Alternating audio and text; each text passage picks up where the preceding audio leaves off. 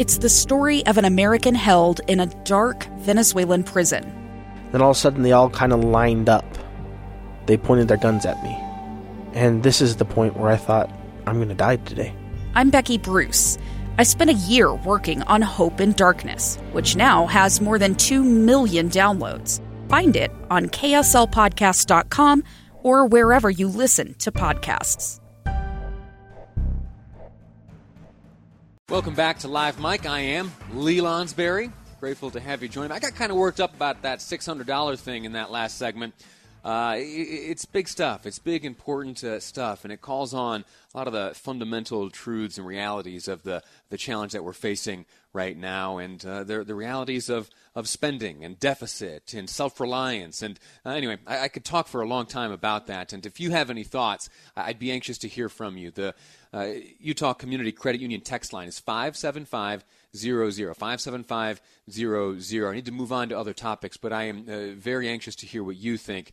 Should that amount continue? Should it halt altogether? Or should, as you heard Mitt Romney predict, should there be a lesser amount of unemployment insurance money to come from the federal government? Whatever the case is, 57500. Let me know what you think. Right now, though, honored to be joined by Congressman Ben McAdams, who has announced the passing of an amendment prohibiting the funding for nuclear weapons testing here in the United States, an effort which has been underway for a long, long time and has been debated back and forth. It passed on a nearly party line vote, the amendment to the NDAA, and joining me now is the man responsible for that amendment, Congressman Ben McAdams. Sir, how are you? I'm well, Lee. Good afternoon. Good to talk with you. Yeah. Tell me how things shaped up. Were you nervous? Did you know how it would go down? And what does it mean to have passed this in the House? Yeah, I mean, I think this is a huge step forward. Utah knows, we were devastated from nuclear weapons testing for decades. And, the federal government lied to us. They told us that it was safe, that there would be no harm that would come from this testing.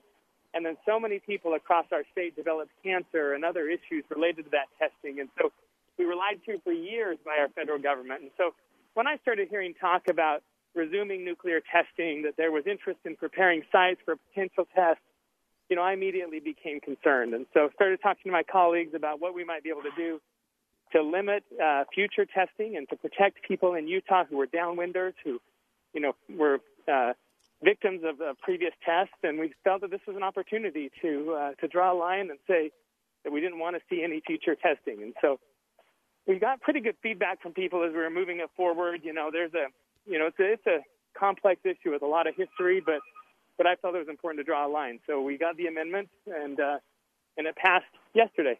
So we're happy about that. Next step is the Senate. It passed in the House. Nearly a party line vote. You think that this amendment of yours will survive the Senate vote? Well, we're starting to work on that right now and starting conversations with senators. There's support in the Senate. I don't know. We'll have to see if it's enough to get it through.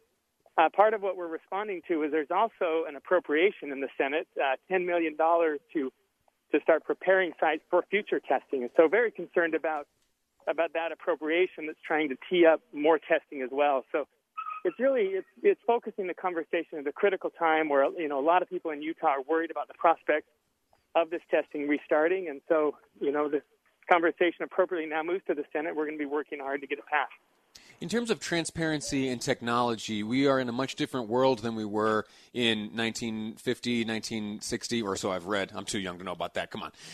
But the technology and the transparency is such that, safety measures may be able to be put in place. And I know this argument is brought up often regarding nuclear testing today. Why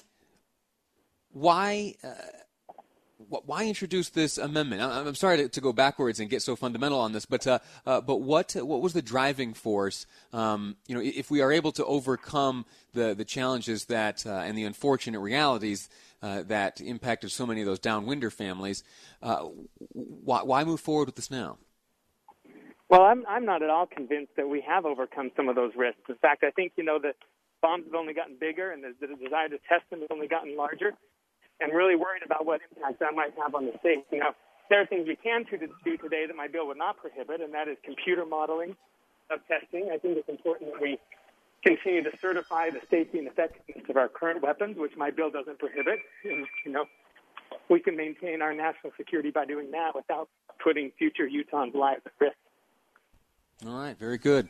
Congressman McAdams, I'm grateful to you for your time. Congratulations on this victory. It's historic stuff. I mean, this reaches back, decades since the last test here, and this debate has been waging on since then. In fact, it was an agreement entered into by the U.S. government that halted the testing that was taking place in 1992. Congressman McAdams, thanks again. All right, thanks, Lee. All right, very good. Before we go to break, I want to share with you something which took place in the Marriott Library at the University of Utah back in 2017. There was a conversation where a number of individuals shared their experience and the impact on their families by being essentially these downwinder families. Specifically, Fred Esplin is the Vice President of University Relations at the University of Utah, and he shared some of his experiences, some of his observations on growing up in Cedar City and the impacts of being a downwinder and the impacts that being a downwinder had on his family. Here's Fred Esplin. As a young person, I didn't think much about it at the time. Other than you knew those tests were going on, you heard about it. And as I got older, I talked to my folks and asked them a little bit about it. And I don't think my parents ever, went up in the hills to where you could actually see the clouds or the blast. But you knew it was going on. It wasn't until later that you discovered that the fallout from those blasts were landing, in your garden, that you were harvesting the corn and the beans and the tomatoes, that were landing on the alfalfa, that you were feeding the milk cows, that you were drinking the milk, that were landing on the rangeland, that the livestock were grazing on, that you ate. It wasn't until later you knew anything about that. At the time, and again, I was just a child, but even as I got older, it seemed like the right thing to do. You had to prepare, and the above ground, below ground, it wasn't an issue. You tested it. And it really wasn't until later that I think the risks really came to light and you understood the implications of what was going on. But at the time, certainly the feeling was that it was appropriate and necessary. There is an archive of conversations just like this. Producer Amy dug this up this morning. It's fascinating accounts of the experiences and the observations, and in some cases, the tragic impact of this testing on families that lived downwind from the fallout of these nuclear blasts. In fact, one such individual, former Governor Scott Matheson. His cancer was blamed on living downwind from the Nevada test site where atomic tests were conducted in the 50s and 60s.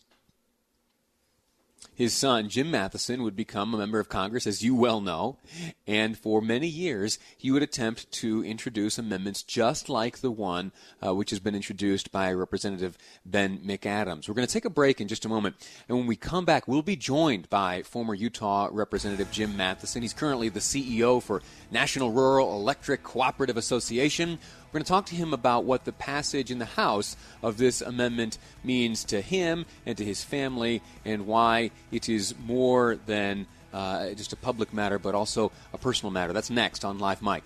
I'm Lee Lonsberry, and this is KSL News Radio. Welcome back to Live Mike. I am Lee Lonsberry. 1:36 is the KSL News time. We've been discussing a piece of legislation, an amendment, which has been introduced by Representative Ben McAdams. It was an amendment to the National Defense Authorization Act. That is the big Pentagon spending bill that happens each year, which is part of Congress's duty to provide for the common defense.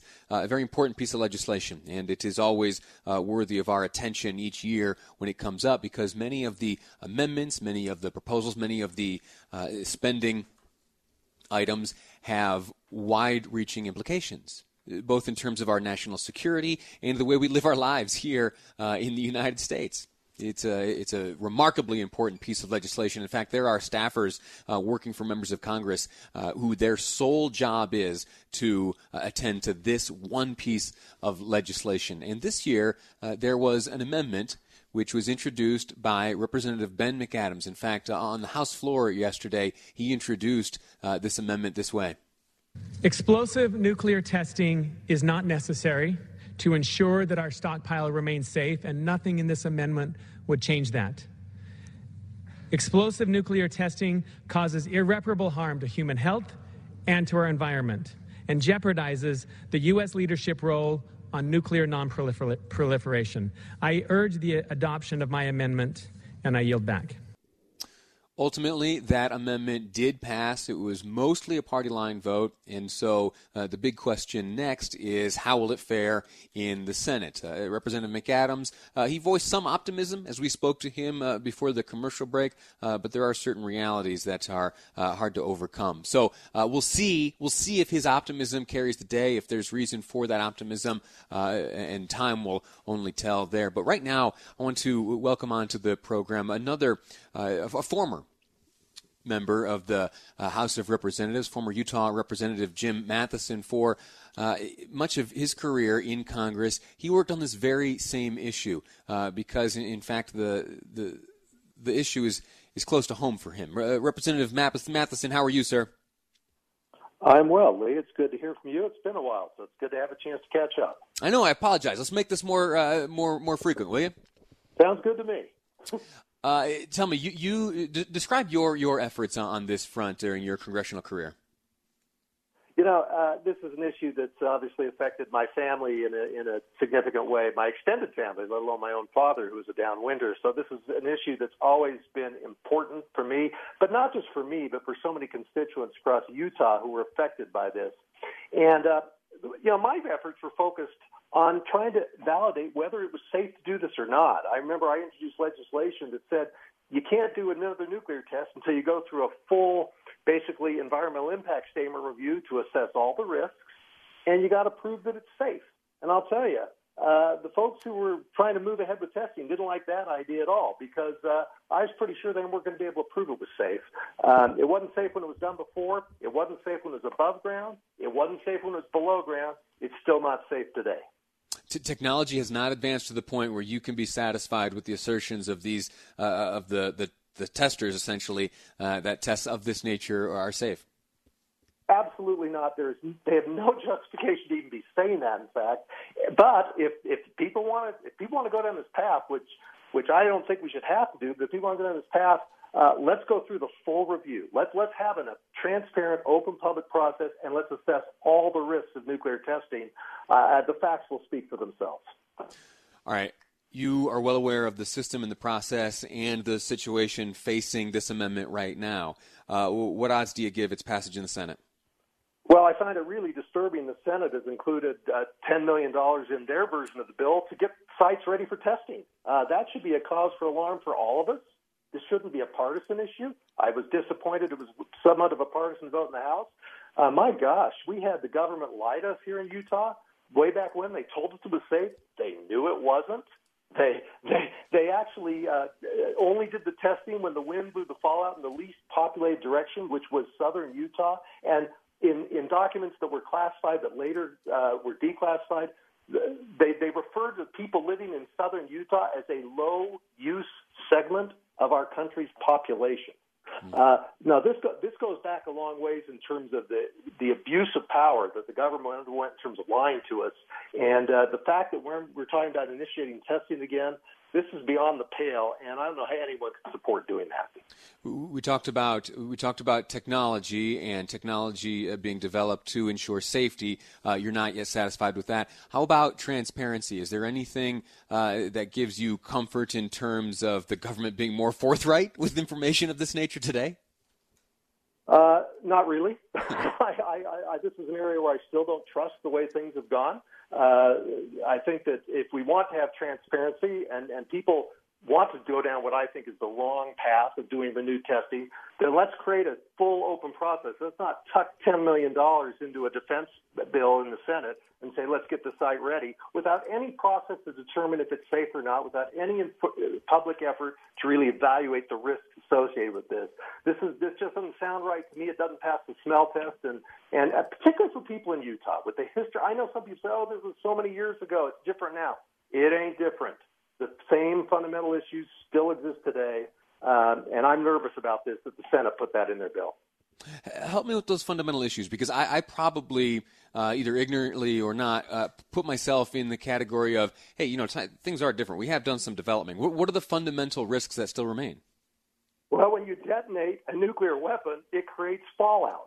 That's pretty fundamental. And even when you do it underground, it emits fallout in the air. There is data that demonstrates the underground test did just that. And oh, by the way, while we focus so much on Utah and the folks here, and we should focus on it because we had so much fallout dumped on us, we also now know, much more than we did in the 60s and 70s, that this fallout extended far across this country. There were counties in upstate New York that had significant amounts of iodine-138 from the nuclear testing. So this is something that is travels far and wide. It's lethal. It causes cancer. And why would we want to subject the public to be exposed to that again? That's the fundamental issue.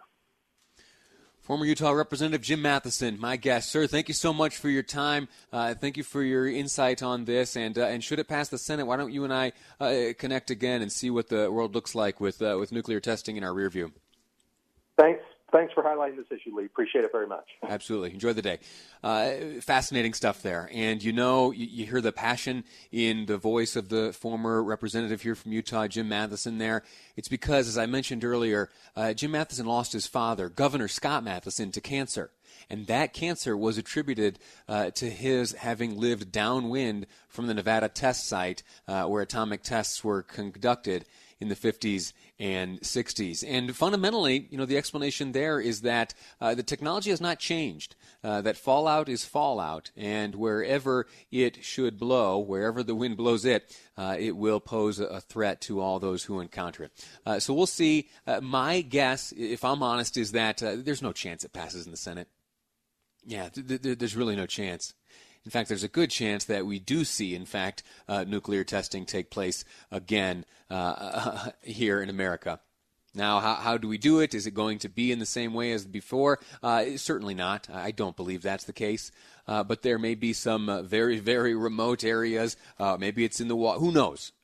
Who knows?